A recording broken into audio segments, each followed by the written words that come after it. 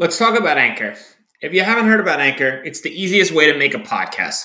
Let me explain. It's free. That's right. No more excuses. Get your lazy ass off the couch. Go start a podcast.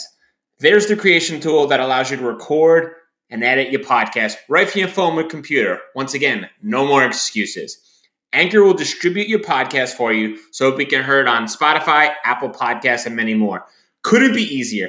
Even better, you can make money from your podcast with no minimum listenership. That's right, they're paying us for this ad. Thank you very much, Anchor. Download the free Anchor app or go to anchor.fm to get started now. This is The Dime, a 10-minute dive into the cannabis and hemp industry through trends, insights, predictions, and tangents. Welcome, everyone. This is the week of September 3rd. This is The Dime. This week, we're talking about something that is near and dear to our heart, the legacy market. We have mentioned the legacy market before. Kellen, sometimes we refer to it as the traditional market. The legacy market, when referenced in cannabis industry, are cannabis companies who are considered pre-legislation companies. Kellen, do you agree with this term, that that's how they should be described? And if not, can you share some more details about the illicit market? So just so we're on the same page, traditional legacy, this is the black market, right?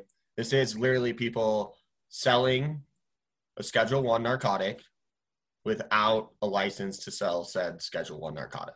So just so we're all on the same page, and that is what the legacy market is, right? Is people selling things without any licenses and the government knowing about it. And so as far as its importance to the industry, I mean, it is the only reason the industry is around right now, right? Is because there was a thriving black market for the last 50 years. So, I mean, the black market is what the industry is. And the only reason people know how to grow cannabis is because the black market was around. I mean, I don't know if you have any experience in the legacy market at all, or if you've seen, I mean, maybe in college, right? Everyone would go purchase cannabis in an eighth format. And buy an eighth, right? A little shout out to that eighth revolution, but they would go buy an eighth, and that was how the cannabis market survived, is on cash, right? And so that, I think, is everyone's experience with the legacy market. Some people probably have a much deeper experience with the legacy market. Is that kind of the extent of your experience, Brian?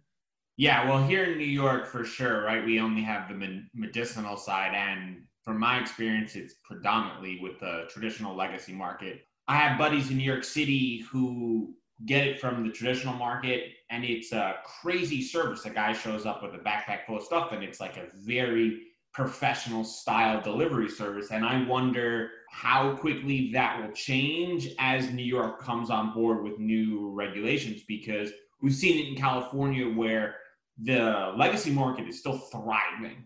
And there's other businesses that are doing well, that are legal as well. And when you break it down even further, it must be tough for these operators to make these financial decisions, knowing that paying taxes, licensing and fees, when they could just continue operating the way they are and really, really help themselves grow. So I know there's tons of dilemmas with these organizations. And as we continue to encourage them to move forward, I wonder if government recognizes that the best way for the industry to thrive is for everyone to regulate, pay their taxes, and to be above ground. But I'm sure the traditional market will never go away in full.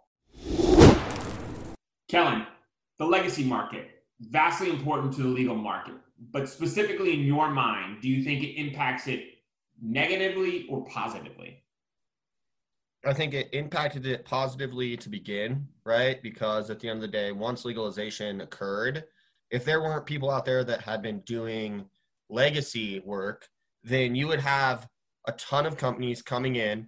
And right now, if you look at like all of these companies that are backed by institutional funding, technically those companies would have spent a lot more money and lost a lot more money if the legacy market hadn't been around prior to them coming in with their checkbook, right? Because they would have come in with their checkbook. They would have written really, really big checks like they already did, and no one would have known what was going on. They would have failed 10 times more than they already did fail. They would have had 10 times more learning than they would have, and learning's really expensive, right? And so it's kind of a double-edged sword, right? Like, they're all mad now because the legacy market's still around, and it's hurting their bottom line because consumers are going to the legacy market to buy higher quality product for cheaper prices because those companies aren't paying taxes, or those, I guess, cartels is the way that we should refer to them, are not paying taxes and they're doing illegal work where there's, 90% profit margins. But on the other side of that sword is the fact that the company that's legal now that paid all their licenses had to hire someone who was working in the legacy market prior, and that person got the opportunity to come work in a legal space with legal money and build a legal company, right? But that company is only functioning because of what that individual learned in the legacy market. And so it's a really sticky conversation, if you will, and there's definitely opinions on both sides. I think early on, the legacy market was very, very important to the industry. I think now, especially in like Colorado, where the industry's been around for five plus years, and people now that are operating in the legacy market still that have chosen not to go legal, at that point, they had their opportunity. Now you're just doing illegal stuff. And I think that it's time to either shut your doors or you're now going to be classified as a serious criminal that needs to be pursued by the law, in my opinion. I mean, how do you see it, Brian? Is that similar? How you see it from a benefit and con aspect, I guess? I think that's a really strong underappreciated point, that learning is expensive. And when these large scale investors write their checkbooks for somebody with experience, and they have to dabble the understanding that if somebody writes 8+ years growing experience, good chance they grew up in the legacy market learning. And I think if you're an institutional investor, you're kind of delicately balancing that line with like, I want to run a legal operation, but I need people with experience. And where do they get that experience? Maybe the don't ask, don't tell policy. I'm not really sure how that works. But I think that's a really important point, that learning is expensive, and the experience in the legacy market is so crucial to helping this industry thrive and kind of expedite that facilitation of the ready, set, go. Growing is hard. It's an art. It's a science. And as you know, some of the best growers, they can feel the plant, and they want to be there, out there with the plants, kind of touching it and feeling it and knowing what their children per se need, or the girls need, whatever Nate would call that in his experience. So I 100% agree with you, and I think that's a really underappreciated point that some probably don't recognize. So we're going to go information time.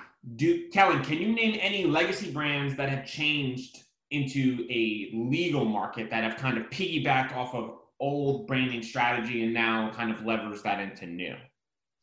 I do know a couple companies that have. I'm hesitant to name names or anything like that, but yeah, the short answer is I'm definitely aware of a lot of companies that use similar sales strategies. At the end of the day, high quality material from a flower perspective will always sell, and a lot of people understand that, right? And so you see there's kind of two different approaches from the cannabis space, if you will, that you have, and it's either small boutique high quality, right, which is these really indoor super controlled environments that produce very high end bud, if you will, and that's what they're going after, is that high end, really dense, beautiful looking bud, almost like they're growing roses, right? And then the other side of the coin is people that are just growing it for money, right, as an agricultural crop. They're planting as many acres as the state will let them, and it's all outdoors. It's as cheap as they can grow it, and it's probably all going to extract, right? And so they're just growing a crop outside, and that's what they're pursuing from an extraction perspective, right? And so both of those kind of models were taken from the legacy market and now applied to the legal market. And this is why we have really high-end bud and those kind of companies, as well as vape cartridges and all of the edibles out there, and all of these really cool sublinguals and tinctures and sprays and lotions. All of those are directly tied to the ability of people to take all of this outdoor crop and extract it into the active chemicals in the plant, right? Which is the THC and the terpenes and that whole entourage effect, right? And so both of those and all the products are definitely rooted in the legacy market. I mean, do you see it the same way, Brian? Absolutely. Prediction time. Today, 45 announces cannabis is legal. What happens to the legacy market tomorrow? Nothing. It dies in a year, though. The legacy market is only around because it is illegal to cultivate cannabis in New York, and all of these East Coast states, period. I agree, but my timeline is a little different. I think the legacy market continues indefinitely, but it really is less and less apparent as it goes on, because at the end of the day, if I can walk into 7-Eleven and grab myself a pack of smokes, or I got to call Joe from down the street who lives in his mom's basement still to drop me off some stuff, I probably do either, depending what's easiest, but I'll probably get a delivery service, not going to 7-Eleven if we're going to be honest. So I'd probably continue purchasing from the store, but I wouldn't hesitate if it was harder to come by. But it would be less and less likely for me to go from Joe. My opinion on it is completely different because I totally get what you're saying, because I was like that when in college. In college, it went legal in Colorado, right? And I moved back and I went to the dispensary. I was like, oh, that's cool. And I still had my like dealer, if you will, right, in college.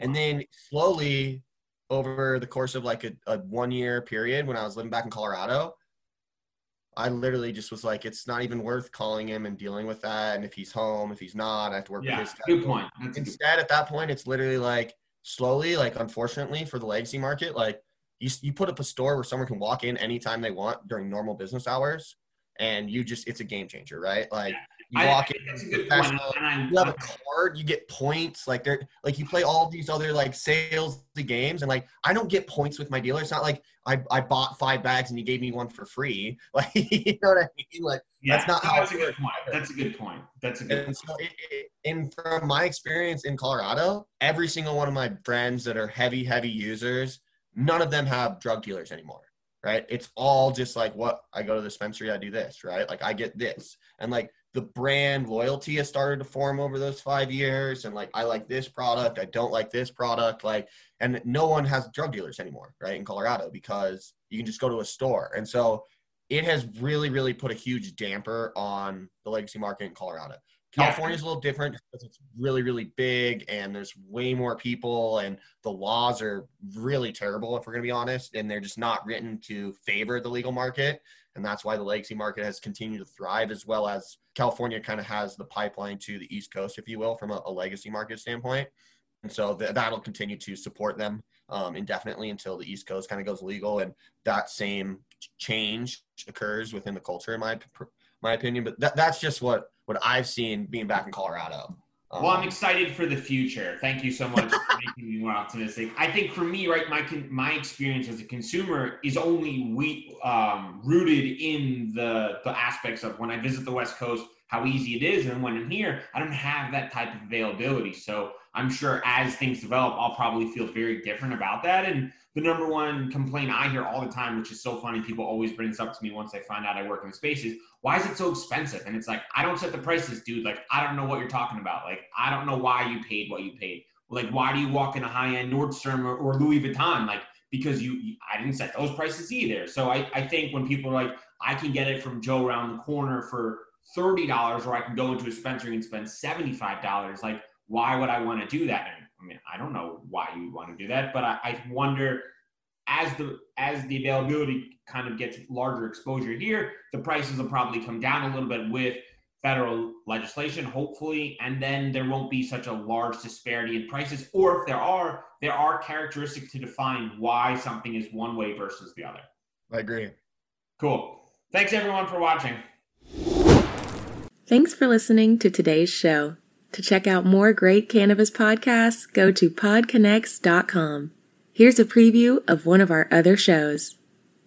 Hi, I'm Gary, and I invite you to discover the Cannabis Podcast, a bi-weekly podcast focused on a Canadian's cannabis culture.